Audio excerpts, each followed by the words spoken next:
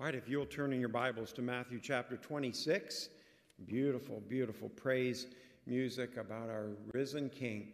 I'm going to speak to you about a story that happened just on his way to the cross a few days before Jesus Christ, our Savior, was to be crucified, and how much it teaches us about the gratitude and all that we owe him for what he has done for us. Verse 6, Now when Jesus was in Bethany in the house of Simon the leper, there came unto him a woman having an alabaster box of very precious ointment, and poured it on his head as he sat at meat. But when his disciples saw it, they had indignation, saying, To what purpose is this waste? For this ointment might have been sold for much and given to the poor. When Jesus understood it, he said unto them, Why trouble you the woman? For she hath wrought a good work upon me. For you have the poor always with you, but me ye have not always. For in that she poured this ointment on my body, she did it for my burial. Verily, I say unto you, wheresoever this gospel shall be preached in the whole world, there shall also this, that this woman hath done, be told for a memorial of her. That makes it a missions verse.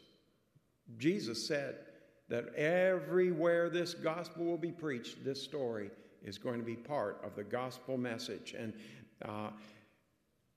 it's because it contains the reason why we do what we do for the Lord Jesus Christ.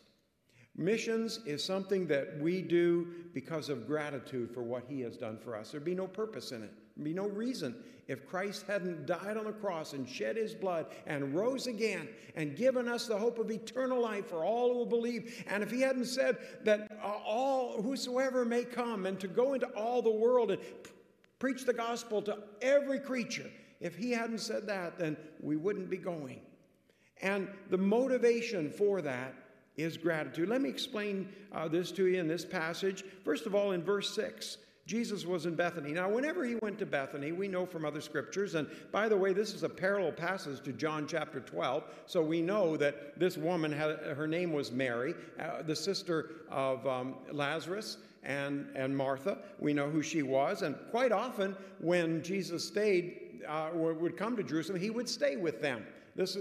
These were his very, very good friends. But this time, he was in, for this meal at least, in the home of Simon the leper. Now, we know a lot about disease here in the last couple years and how that, we do everything about covering our mouths and seeing to it that we don't communicate. Well, back in Jesus' day, there was a disease called leprosy. And once again, the Jewish law stated that when lepers who lived outside of the village, outside of the city, in kind of a garbage area where they could go through refuse and find food, we know that whenever they would enter any public place, which they weren't really supposed to do, but they would have to close their mouths with their hands, and they would have to shout as loud as they could, unclean, unclean. And we see that from different encounters that Jesus had. Now, we don't know that Jesus healed Simon from his leprosy, but we figure he had to, because now Simon was back in his home, which was illegal. No leper could be in a home around other people spreading that very contagious disease. And leprosy in those days was a disease that afflicted the extremities, people, and still does in Africa. When I was a boy, my parents were missionaries in the Belgian Congo, and I have a vivid memory of some men going down to see the witch doctor without a nose, without fingers, without ears, some without toes. And they were going down there with leprosy that had eaten away their extremities, and they were trying to find a cure. Now, no witch doctor was ever able to help them, to my knowledge, and pretty much common sense would tell you that. But that was their only hope. In this day, Jesus was the only hope for a leper. I'm sure that they would have loved to have been able to live a normal life, but they could not. But when they encountered Jesus, he made lepers whole with a word, sometimes with a touch. He frequently did that. So we have to assume that Simon was one of these lepers that Jesus had healed. And many times we read about Jesus, wherever he went, would heal multitudes of people from different afflictions. So no doubt there was a time in Simon's life when he said, Jesus, Son of David, have mercy on me. And Jesus said, I will, be thou clean. And he showed himself to the priests, and all of a sudden the scabs and the wasting away of his flesh was restored unto him, as in the Old Testament when Naaman was healed, like a baby's flesh. What a miraculous change took place in Simon's life. Now he maybe had his family back. Now he was back in his home. Probably was one of the most humble homes because he hadn't been able to work and provide a living for his family. But now he was home. And he said, Jesus, I know you're coming to Jerusalem. It was Passover time. This is just days before Christ gave his life willingly on the cross. And he said, Jesus, this time I'm going to make you a meal. Come to my house. Would you do that? He was showing gratitude for all that Jesus had done for him. Then, in the midst of his outpouring of gratitude and giving all that he could give to the master, and of course the 12 disciples were there. He wasn't just feeding one person, He had to put out a lot of funds in order to feed that crowd, I'm sure, that day. And in the middle of that, here comes a woman, identified in John 12, we know, who lived in Bethany. Her name was Mary. And she brought an alabaster box of very precious ointment. What had Jesus done for her? Well, just a few months ago, Jesus came to that same spot. Mary kind of reprimanded him for not getting there earlier. And Martha did, and Mary she didn't really have much to say. She was so grief-stricken. But they both made it clear to Jesus that had he come, their brother would not have died. Now, what kind of a home was this? Well, we don't know exactly, but it doesn't seem like any of them had a wife or a husband. It seemed like these were three siblings that had not married, maybe in their 30s and 40s, and they were living in the same home, and they loved each other. And can you imagine, because most of you have brothers or sisters in the prime of life, if one of your brothers or sisters died, you know the grief that you go through. Then can you imagine if by a miracle of God, he was able to raise them back and give them back to you? That's what happened in this household. Their brother had died. He was dead 4 days. You know the story. Jesus said, Lazarus, come forth. He came forth, and he was restored to his sisters, Mary and Martha. And now it was time for Jesus to come for his final time into Jerusalem. And Mary took her life savings, basically, and poured it out in gratitude for what Jesus had done for her. This alabaster box was full of spikenard, John chapter 12 tells us. Spikenard is one of the many spices that is found in the Himalayan mountains. I've been there many times, the Himalayas. We have a Bible college up there. I see Mount Everest through the window of my airplane time after time just before I land in Bagdogra, India. And it is noted for its spices, noted for its teas. The whole, not Mount Everest, but the foothills of the Himalayas, that's where they grow all that good stuff. And back in Bible times, that's where the traders from India would take their vast amounts of spices, which was almost like liquid gold, and so they would load up their camels and donkeys, and they'd make a huge journey. And they'd come down through what is now Lahore, Pakistan, and Karachi, Pakistan, and over to Tehran, Iran, and then down to Basra, and then up to Babylon and Nineveh, the biggest cities on earth, down to Damascus, over to Tyre and Sidon, down to Jerusalem, and then finally down to Cairo. And they would get a lot of money from selling the spices in all those big cities. Then on the way back, they'd do the very same thing, only they'd buy.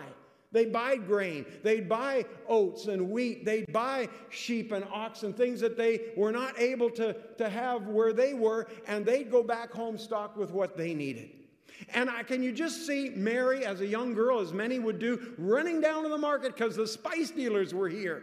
And she maybe would buy a little vial of that very expensive ointment that she worked hard to save for, and she was able to buy that. And she'd hurry home and open up her alabaster box. And maybe you've been to Israel or Egypt, and you've seen they're beautiful like a marble box, and have a nice lid on them. And you can put liquid there, and it'll last forever pretty much. There's nothing, no air can get in. And put the the seal back on it and wait till the next time the spice traders would come. Maybe the next year. And by that time, she would have saved a little more money. And she'd go down to the market and buy that little vial and hurry home and open it up quickly, dump it in, put the lid back. And for years, she was saving that. You know, it was quite common in those days for young ladies to do that for their future husbands, for their marriage, in other words, when they would then use it to anoint their body at the marriage ceremony, but also in other times. That was their gift to their husbands. And that was quite common practice in those days. Well, she never did get married, but she sure wanted to demonstrate her love and pour it out to the one who had raised her brother from the dead. And we find out later in this passage, she knew one thing that the disciples unfortunately were missing. Jesus had told the disciples over and over, I'm going to Jerusalem, and they will crucify me, I will be buried, and I will rise again 3 days later. And now Peter got so bold that he said, no, that's not going to happen. We're not going to let that happen. And none of the other disciples believed it either. Well, because when it happened, where were they? Gone. Every one of them ran away. Very few, if any, believed. But Jesus said, verse 13 and verse 12, for in that she hath poured this ointment on my body, she did it for my burial. This woman, Mary, was the one who sat at Jesus' feet while Martha was busy in the kitchen and Lazarus, who knows what he was up to. But she was the one that would listen to Jesus. When Jesus said, I'm going to be crucified, Mary was listening. Mary believed. Now, I'm not knocking the disciples per se, but boy, it's hard to go through Matthew 16 to 24 and not have a pretty dim view. Remember they said in Matthew 19, Peter said, we've left everything, Lord. What's in it for us? What should we have there for? It's hard to ignore when all the way up from Jericho to Jerusalem, the disciples were arguing about who is the greatest. In other words, who, when he conquered the Romans, would be sitting on this side of him and this side of him. And the mother even got involved. That's what we're talking about. But there was one disciple, this Mary, who knew. This Mary who appreciated the Lord Jesus Christ. This Mary who took her life savings and poured it out on his head and washed his feet with her hair. That's gratitude. But here's what I can't understand. In the middle of these two people pouring out their gratitude to the Lord Jesus Christ, something that we should be doing on a daily basis, look at his disciples' reaction. What purpose is this waste? Now, I know in John 12 it was Judas who actually said the words, but in this passage it just said they all thought it. We could have sure done. We get too technical, don't we, in serving the Lord? Instead of doing what we do for the Lord Jesus Christ out of gratitude for what he's done for us, we can somehow, like the disciples, boil it down into, what's in it for us? What could we do with that money? Oh, let us never, as the Church of Jesus Christ, let us never lose the passion for doing what we do because we love him.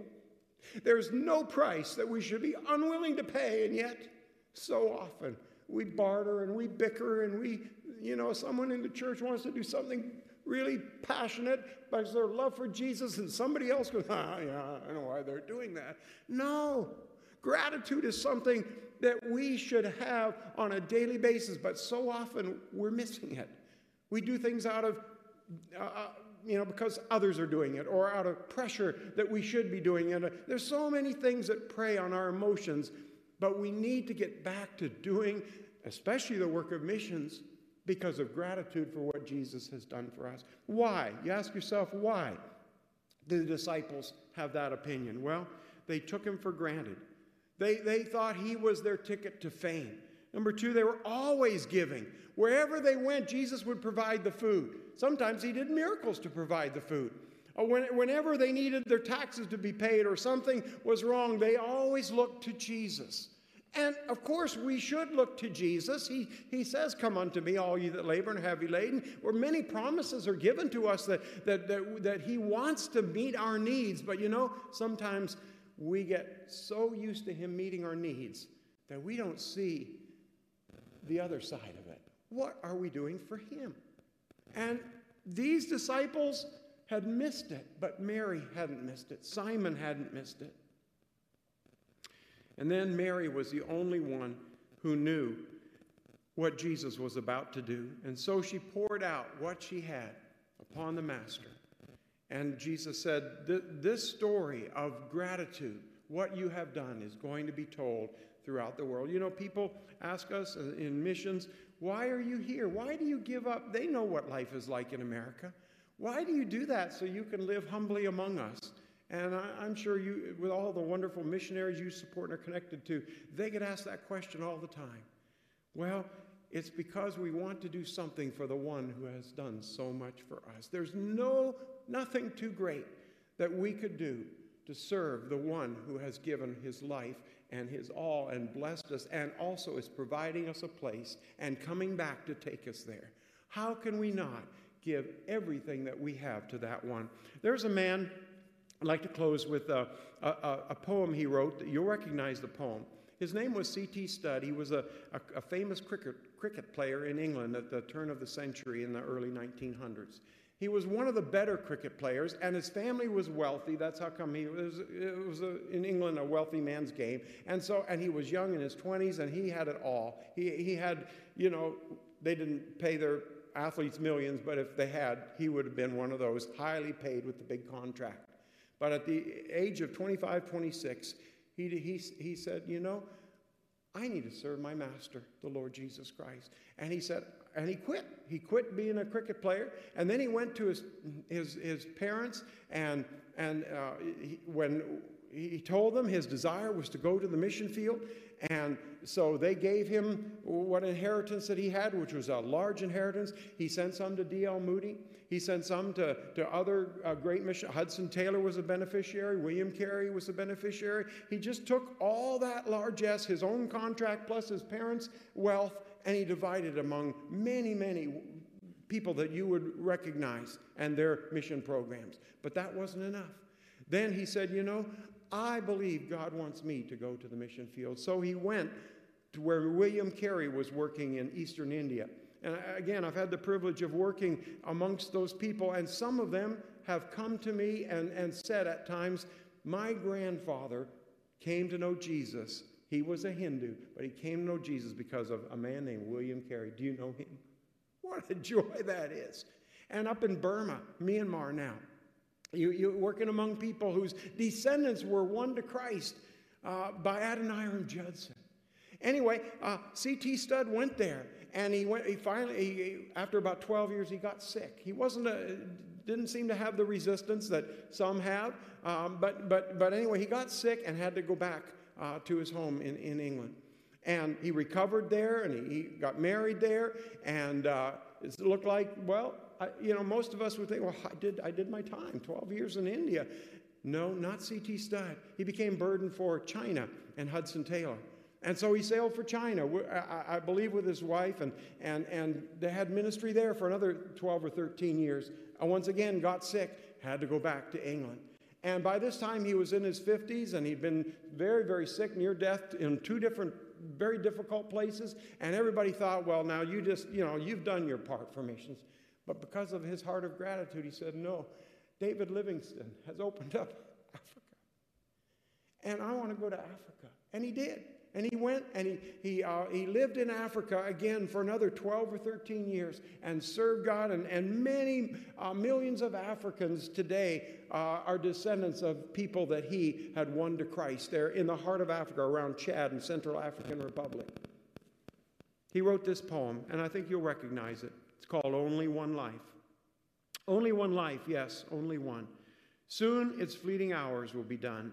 Then in that day my Lord to meet and stand before his judgment seat. Only one life 'twill soon be past. Only what's done for Christ will last. Only one life, the still small voice gently pleads for a better choice, bidding me selfish aims to leave and to God's holy will to cleave. Only one life 'twill soon be past. Only what's done for Christ will last. Only one life, a few brief years, each with its burdens, hopes, and fears. Each with its days I must fulfill, living for self or in his will. Only one life 'twill soon be past. Only what's done for Christ will last. There are a couple other verses, but I'll go to the last one. Only one life, yes, only one. Now let me say, thy will be done. And when at last I hear the call, I know I'll say 'twas worth it all. Only one life will soon be past. Only what's done for Christ will last. And in a day in which so many Christians are looking for what they can get from Christ, let us be the people who say, what can I do for you? With the only life that I have, I want to give it to you. Heavenly Father, I thank you for a missions-minded group of people here at Pitts. I know personally they have not only invested in me, but in many of my friends. And every time I come, I hear about the trips they're taking and the young people who are enthused about giving their lives to you, and the people that are in training and going out to plant churches that have been raised in this church. And just thank you, Lord, for people who have a passion to reach the world for Christ, and then also to be doing things in this community as well. Lord, right now it's difficult when this disease rears up and causes such difficult times, and I know the church longs to be able to meet, and thank you that they're able to again next week. Lord, we appreciate so much what you have done for us. We appreciate that you have given us a home in heaven that's free of disease and the wickedness that we see around us and the deviance that we're faced with every time we seem like we get on a news or social type program. Lord, thank you for the deliverance that you promised to us, the peace that is in our hearts, and the provision that you have made. Now, help us as we consider what we can do for you. Help us always to consider what needs to be done, what we can do because of our love for you, our gratitude for what you've done for us. We pray these things in Jesus' name. Amen.